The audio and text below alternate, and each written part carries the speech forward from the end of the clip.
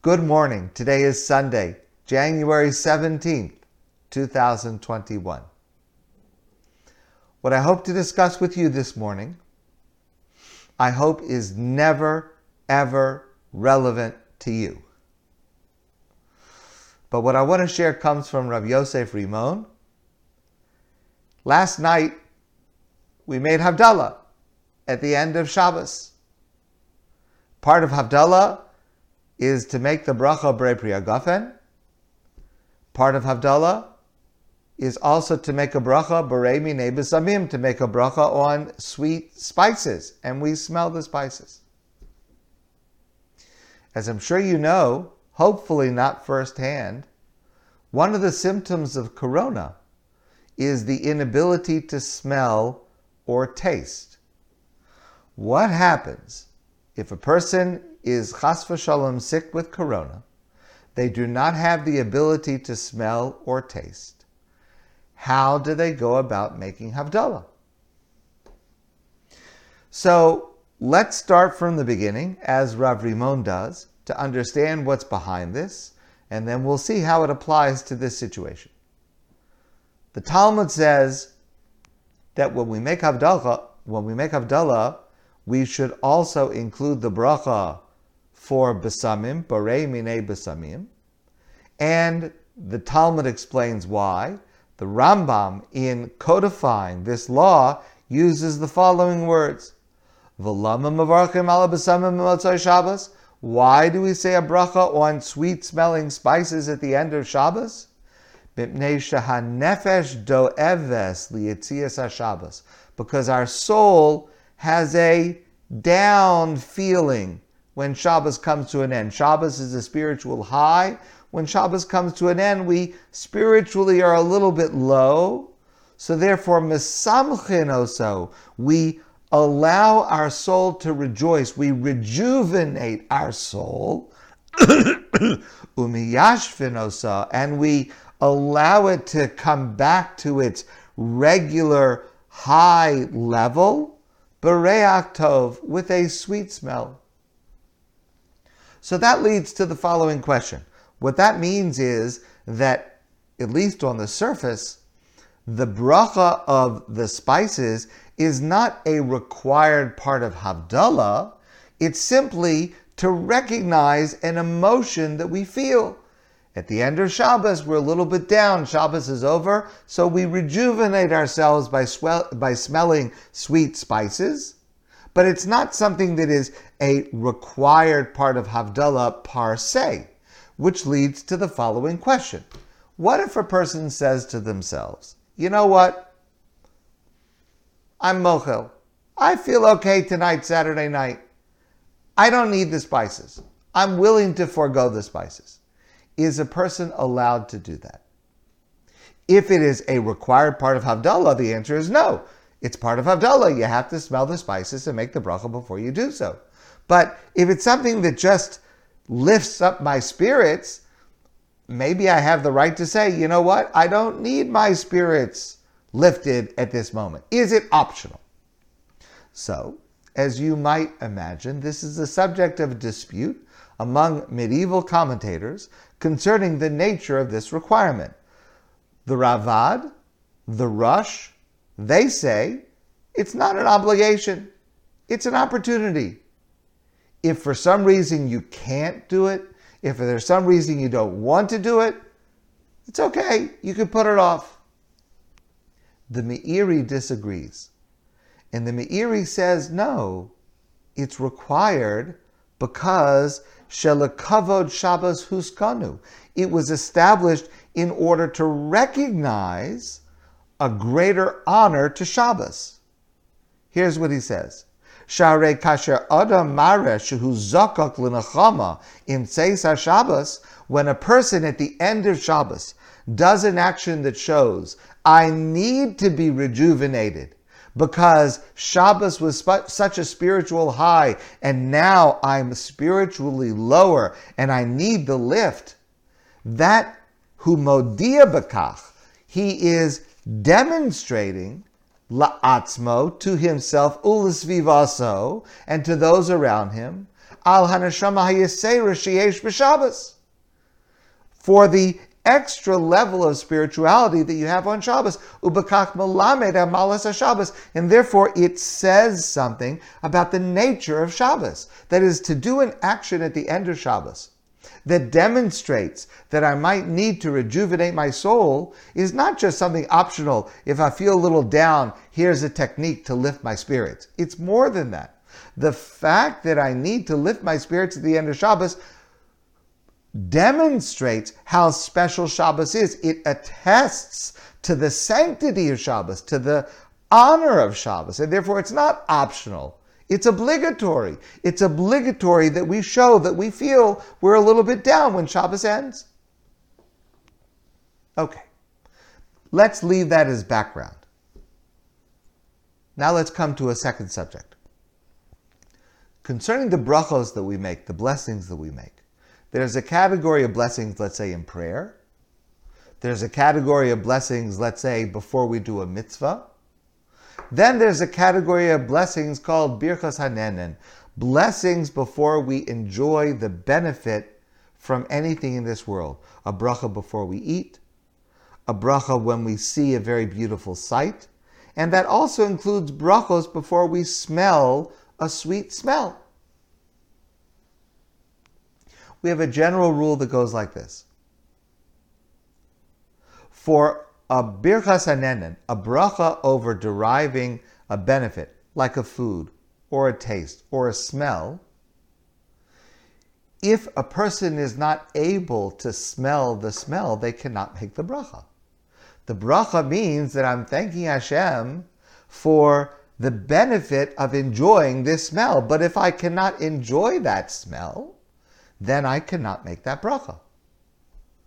So, if a person is sick and they do not have the ability to smell, or let's say a person is, okay, let's just leave that example, then, of course, they cannot make the bracha b'rei minei b'samim. Either if they just want to smell something nice, or in the context of Havdalah, because they cannot smell it. They can't make the bracha. That's if they're by themselves. What happens? And therefore, a person who, let's say, has corona, God forbid, has lost the sense of smell, they're by themselves on Saturday night. When they make Havdalah, they simply omit that line because they can't make the bracha on smelling sweet smells if they can't smell sweet smells. However, what if a person is in a group? What if a person is together with their spouse and they're making Havdalah? The spouse can smell. Am I allowed to make a bracha even though I cannot smell so that my spouse can answer amen and make that, smell that spice? Well, we have a precedent for that. And the precedent applies anytime that bracha over a food, for example, is obligatory. I'll give you an example. Let's say Kiddush. When we say Kiddush, we are required to have a cup of wine.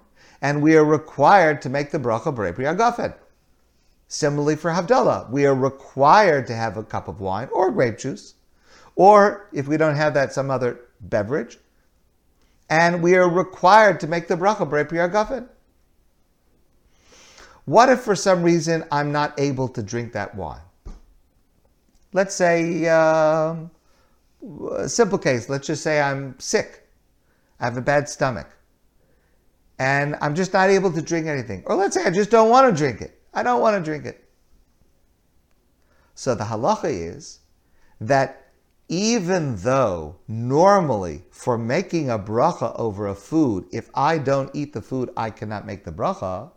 If it is a required part of a larger experience, I'm doing it for you. And that is based on the concept of Kol Yisrael Arevim Zeh Lazeh. Every Jew is responsible for every other Jew. So if you have not yet made Kiddush, and I could say Kiddush, and you can answer Amen, It's as if I myself have not said Kiddush, even if I did say it for myself. Because since you have not fulfilled your obligation, it's as if I have not fulfilled my obligation until every single Jew in the world has fulfilled their obligation. And that means I can say the bracha of Kiddush, I can make the bracha Brei Pri Hagafen, and I can give it to you to drink. Normally, if it's not within the context of Kiddush, you simply want to drink a glass of water, I cannot make the bracha Shakol Niyeh Bivaro and hand it to you and you drink it, because as a birchas hanen and a bracha over food, the person who makes the bracha has to benefit from it. But when it is within the context of a larger ceremony and that bracha is required, then even a bracha over food or liquid, I can make the bracha and you can drink. Another example of this that every single one of you has probably seen, but you may not realize it, under a chuppah at a wedding. Usually you have a rabbi who is officiating at the wedding. He holds a cup of wine. He makes the bracha Brei Pri Hagafen, and he gives the wine to the chassan, to the kala, to the bride and the groom. He himself doesn't drink himself. It works the same way. Since it is part of a larger ceremony, and the bracha Brei Pri Hagafen is required, therefore he can drink, he can make the bracha even though he is not drinking, and the other two can drink. So now we come back to this question. What is the nature of the bracha of besamim for Havdalah? If it is a required part of the ceremony, like the Meiri says, I'm required to do it, therefore it makes sense to say that if I am making Havdalah, and let's say my family is with me, and I cannot smell, but I can make the bracha, Berei Minei Besamim, and let them smell. Even though I'm not smelling it at all, because it's an obligatory part of the ceremony, like the wine for Kiddush. Even if I don't drink, I can make the bracha and they can answer Amen and they can smell. But according to the other opinion, if it's really not obligatory, it's just to lift my spirits, and if I didn't want to lift my spirits, I wouldn't have to do it, it becomes like a regular opportunity to make a bracha over sweet spices. And there, if I can't spell the spices, I can't make the bracha for you. Practically speaking, since authorities disagree about this question, we follow a general rule, Safek brachos lahakel. Whenever there is a doubt as to whether a bracha is indicated, we omit the bracha, because we don't want to take the chance of mentioning God's name in vain. And therefore, practically speaking, if a person is alone and cannot smell, they omit the bracha. And even if a person is with others and they are making Havdalah, they themselves do not make the bracha. The bracha on the besamim should be said by someone else in the group who can smell, and they will smell it. They make the bracha and they smell it, not the person who is not able to smell. What about the bracha Berei Pri Hagafen? If a person loses a sense of taste, which is another aspect to this symptom, there it's different. Because when it comes to food, the bracha over food is not dependent on being able to taste it. It's not even dependent on being able to enjoy it. It is based on the nutritional aspect. Did something of nutrition go into my body? And therefore, even if I have no sense of taste, if I swallow a food, I'm required to make the bracha Berei Pri Hagafen. So there is no change. With Berei Pri Hagafen, that proceeds as normal, but besamim, it will depend. Now I want to add this postscript. And it is characteristic of Rabbi Rimon to add such a postscript, which is one of the reasons I think so highly of his approach to Torah in general. If you have not experienced a loss of smell or taste, I have not experienced this, thank God.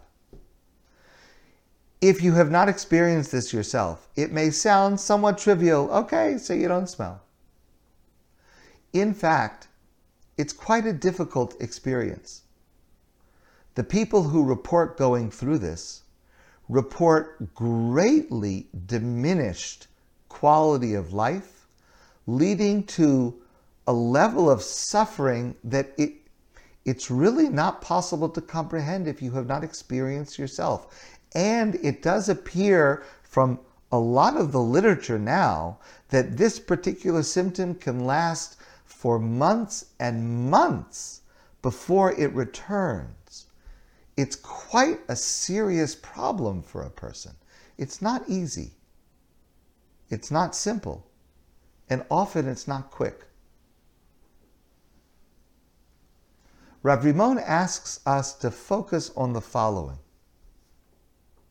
The fact that we make a bracha on besamim, on something that smells sweet, at any time, whether it's just we're smelling flowers or in Havdalah, but the fact that there is a bracha to thank Hashem for being able to benefit from the beauty that God has placed in the world by giving us these sweet smells.